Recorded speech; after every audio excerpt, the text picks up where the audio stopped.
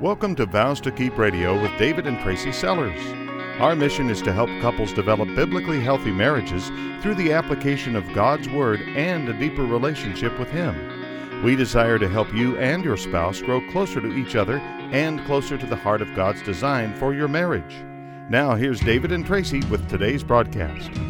If you want this winter to look different, or if you're in a winter season in your marriage, things are dormant and lifeless, I'm glad you're here with me today on Vows to Keep Radio.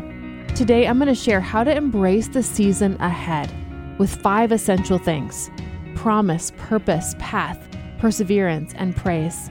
Things can look different this winter. How? Find out in today's episode of Vows to Keep Radio, the show where you get sound biblical counsel you can apply immediately to your marriage.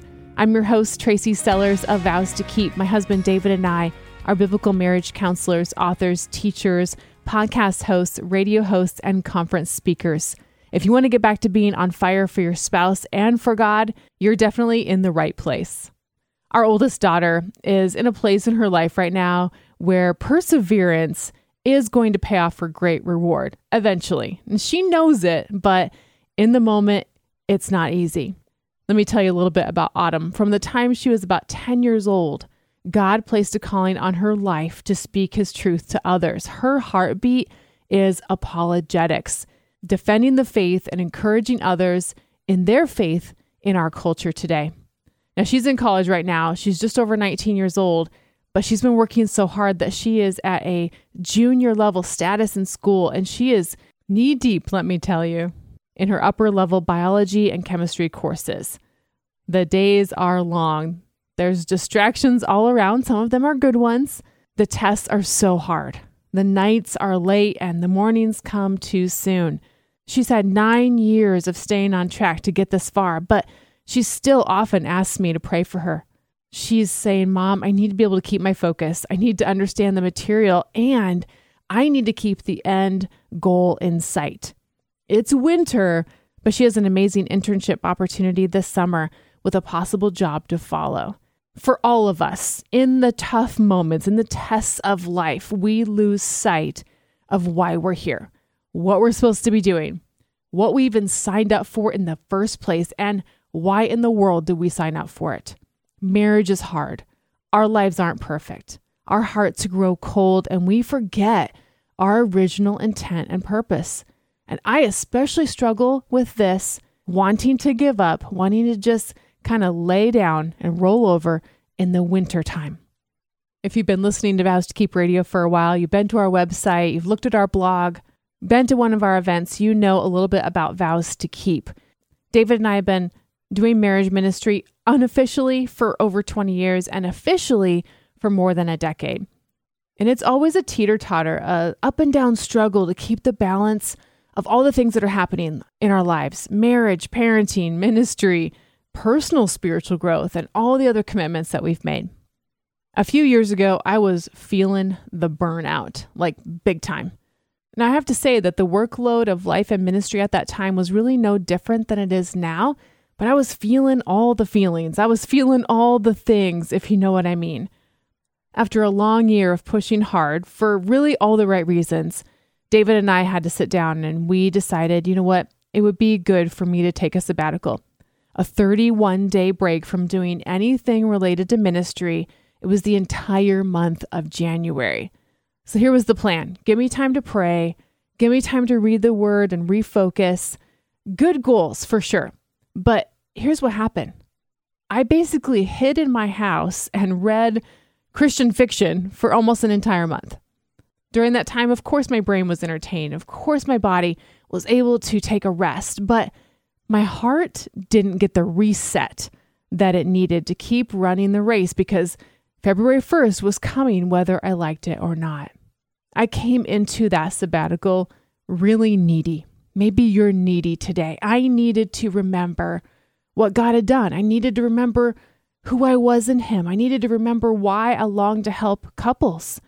I needed time to hear from the Lord, to turn off the world, to learn about Him, so I wouldn't grow weary in doing good. And I needed to have time to reflect on where God had been faithful, thank Him for those things, and then have that give me a confidence in where he was asking me to take my next step of faith. But I cut short all of those things because I didn't do something. I did not turn my heart to truth. I let my emotions dictate my time. My daughter in her situation, me in that situation, and you in yours, we are alike in so many ways. We have a calling. What is our calling? To show Christ-like love to those closest to us and to complete the task before us with love, whether we feel like it or not. Our calling is to know Christ more each day, to be like Christ more each day, to do the good works that he's prepared in advance for us to do in our life and in our relationships. Sometimes we can know our purpose, but just go through the motions. Sometimes I stop looking forward to the days and the months ahead, and I just want to get through them as fast as possible. That's what a lot of winters are like for me. I know the right thing to do, and I do it, but I don't do it with joy. Here's the thing though, when I don't do what God has put before me with joy, I don't thank him for what he's doing. And I'm really beginning to see such a deep correlation between the two, between joy and thankfulness. I've been thinking a lot about joy lately. I saw this quote on social media the other day from Matthew Henry's Concise Commentary. He says, "A truly religious life is a life of constant joy." Wow, that does not describe me very often, but gosh, I sure would like to get there. I can see so clearly that when I'm joyful, I am automatically thankful. It's organic. And I'm not talking about happy. That's different. I'm talking about being rooted in joy. I started digging into scriptures and I noticed that Paul in the New Testament talks a lot about rejoicing. This from the guy who was imprisoned and beaten and persecuted for his faith. The root word in rejoicing is joy. And I noticed that so often in these passages where he's talking about rejoicing, he pairs it with two other things, prayer and a thankful heart.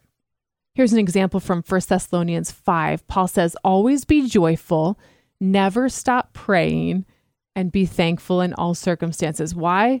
He lays it out for us. This is God's will for you who belong to Christ Jesus. We can see our purpose right there in that one passage.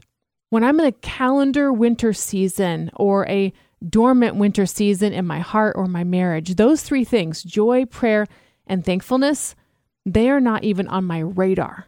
I feel like I couldn't even make myself do them if I tried. So I turn inward. Is that what you do too? It's so easy for me to isolate and focus on the things that are hard, the trials, the darkness. And I set my hope in the wrong place. I set my hope on the number of days left until spring or whatever the weather forecast is, or the distractions that I feel I can count on to help me get through this rough patch with my spouse. The very last thing I feel like doing is praying. In fact, it's even hard to formulate a prayer when I'm feeling like this. And I certainly don't have joy. No praise or thanks to God is in my heart or coming out of my mouth when I've put my hope in the wrong place. And because I have this tendency, and I'm thinking you might too, I'm excited to walk through a process of sorts today on Vows to Keep Radio with you. I want to talk to you about 5 things that will help you and me through our quote unquote winter seasons, whatever that may be for you. Here they are: promise, purpose, path, perseverance, and praise. And I think we're going to see as we look at each of these how intricately tied they are to joy and prayer and thankfulness. I am looking forward to putting these very things into practice for myself because I'm choosing to believe that God has more for me. He has more for my marriage than just waiting for the springtime to begin again. My God, your God, is a God of hope. And Lord God, that's what I want to pray for us today. Would you fill us with your hope as we look at this season before us with new eyes? We need you, God. We don't just want to stick our heads in a hole and just wait for the pain, wait for the winter to pass. We want you. We want what you want. Help us to want what you want. Increase our faith, God, so that We can live lives full of promise, full of purpose, on the right path, with perseverance and praise. I pray these things in Jesus' name. Amen. Promise, purpose, path, perseverance, and praise. So let's walk quickly through that progression of those 5 things, and then we're going to break them down. Knowing and believing God's promises gives us purpose.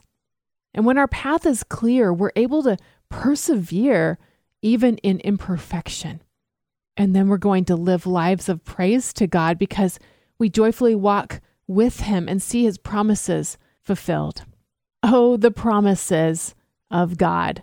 I used to have this small leather-bound book that contained hundreds of God's promises. Did you have one like that? It was always so encouraging to flip through it and find a truth to hold on to for that day. And really, I have to tell you, it was how I started to memorize small bits of God's word because I would see them over and over. There are lots of different estimations out there on the internet of how many promises God makes in the Bible, but I'm going to say it's somewhere around 8,000.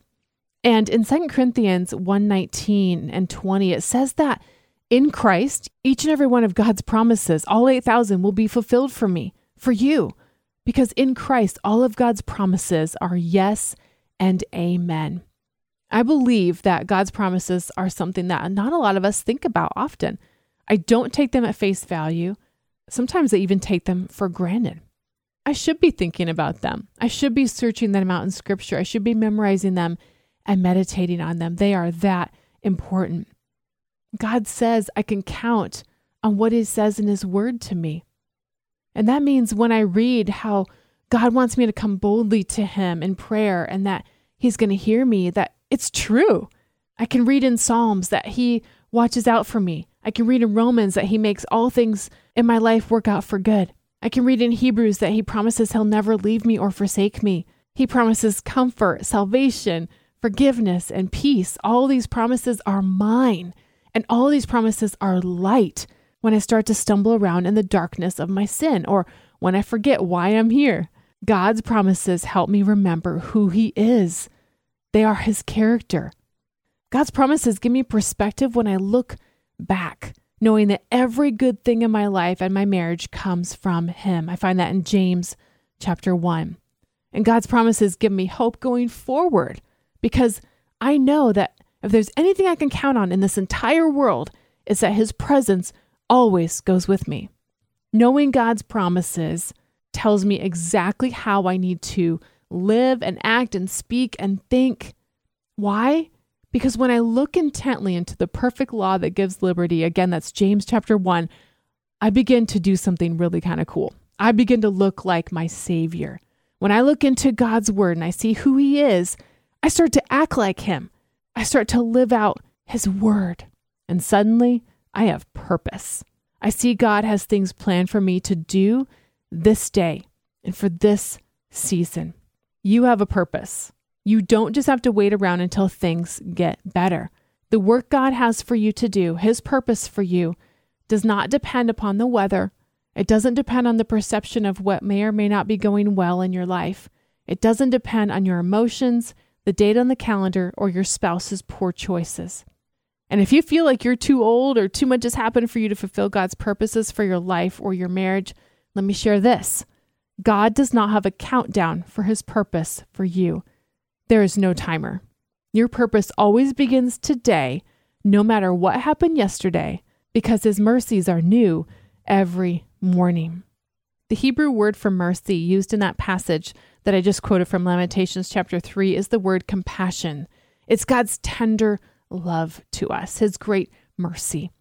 When I hear that God is compassionate towards me, that He gives me not only second chances, but 1,000 chances, it doesn't make me feel bad. And in fact, it makes me feel just the opposite. It gives me faith to jump onto the path He's laid out for me today. It makes me want to be all in and follow where He's leading today. God's purpose for our lives, which really boils down to loving Him and loving others, makes our path really clear. I don't have to know how long or hard the winter is going to be. All I need to do is stick close to my Savior, put my hand in His every day, know His love for myself so that I can give it away to others. But what about the days when things are at their worst? Our spouse is at their worst. What about the times you don't think you can take the hardships you have much longer? Like my daughter who's studying for 3 weeks to take one test, wondering if she'll get a passing grade even though she's giving it her all. This is where perseverance comes into play. And it sounds like a bad word, but perseverance really is such a good thing. God tells us in James chapter 1 that we shouldn't be surprised by our trials, but instead we can be joyful in them, knowing that the trials that test us produce steadfastness. They produce perseverance. We can persevere on the path of loving God and loving others, even when it's hard, because we know our purpose. And we know our purpose because we know God's promises. We happily walk in the path of our purpose because we can see the end result. We can see that prize that awaits. It's not personal comfort. It's not earthly pleasure. It's not just waiting for this season to pass. It's bringing God glory with our lives. Perseverance always comes before praise. God, you got me through when I didn't think I could make it. God, you are amazing. God, only you could have given me the strength to stick it out. God, you provided exactly what I needed. Thank you. And that's why praise is the last part of this process. We live joyful, prayer-filled lives of praise to God because we're walking close with Him and we're seeing His promises fulfilled. Praise and thanksgiving is spontaneously, organically the end result of knowing God and walking with Him. It's true, we're not going to feel like praising God sometimes. That's why the Bible talks about giving the sacrifice of praise. But our lives will be bringing Him praise and glory, and eventually our mouths will follow.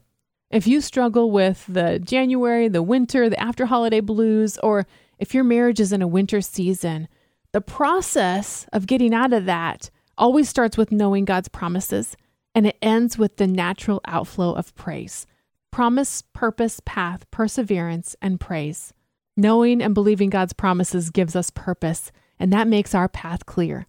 And then we're able to persevere even in imperfection, and we live lives of praise to God because we're walking close with Him, seeing His promises fulfilled. In my seasons of winter, whether it's actual calendar or just life, I can get pretty self-centered pretty quick. I mean, when I took an entire month off, I squandered the time I was given. I defaulted to selfishness. When I'm focused on what's not going right, I focus on instant gratification. I start counting the months, then the weeks, then the days until I can be me again, until this season is over. The shift in the weather, the lack of schedules and activity and being busy can cause my focus to shift into places it shouldn't be. Me and my comfort and my definition of happiness. I've got to get my mind off of myself and onto my real purpose, which is, like we said before, loving God and loving others.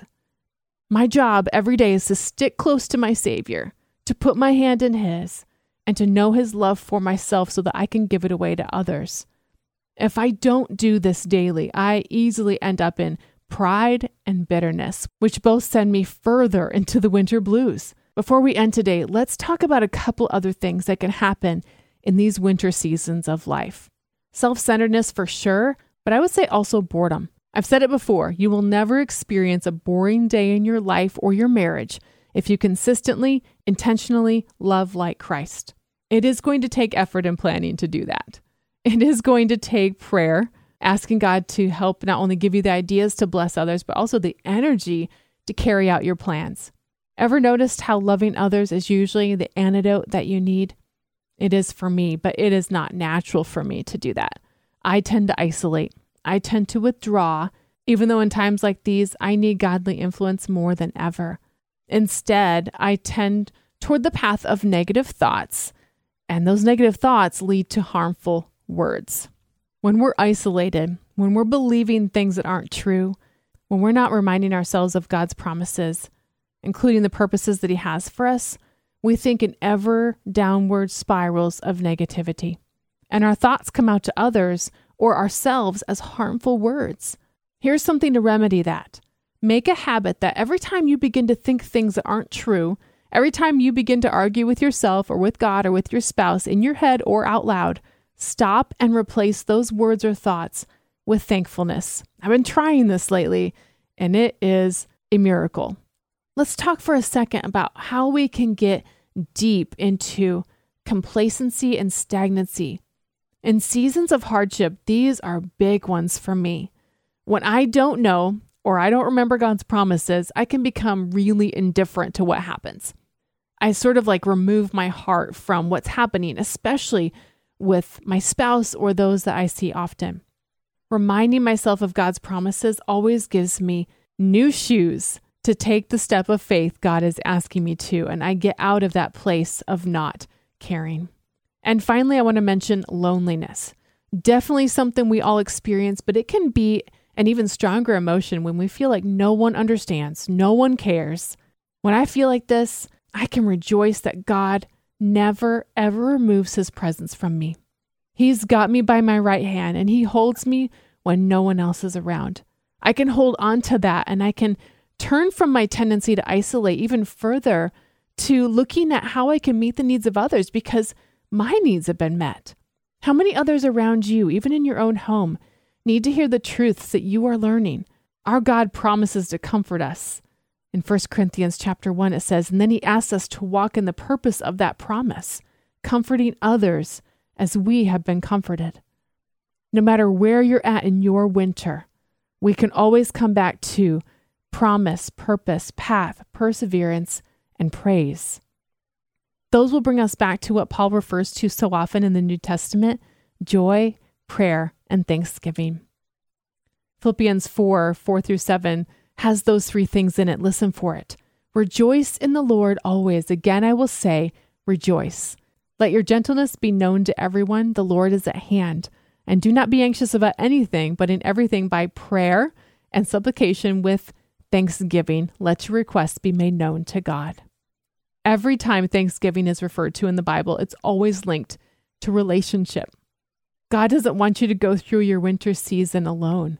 He wants you to walk with him. We call it prayer, but really it's just a conversation, like one you'd have with a close friend.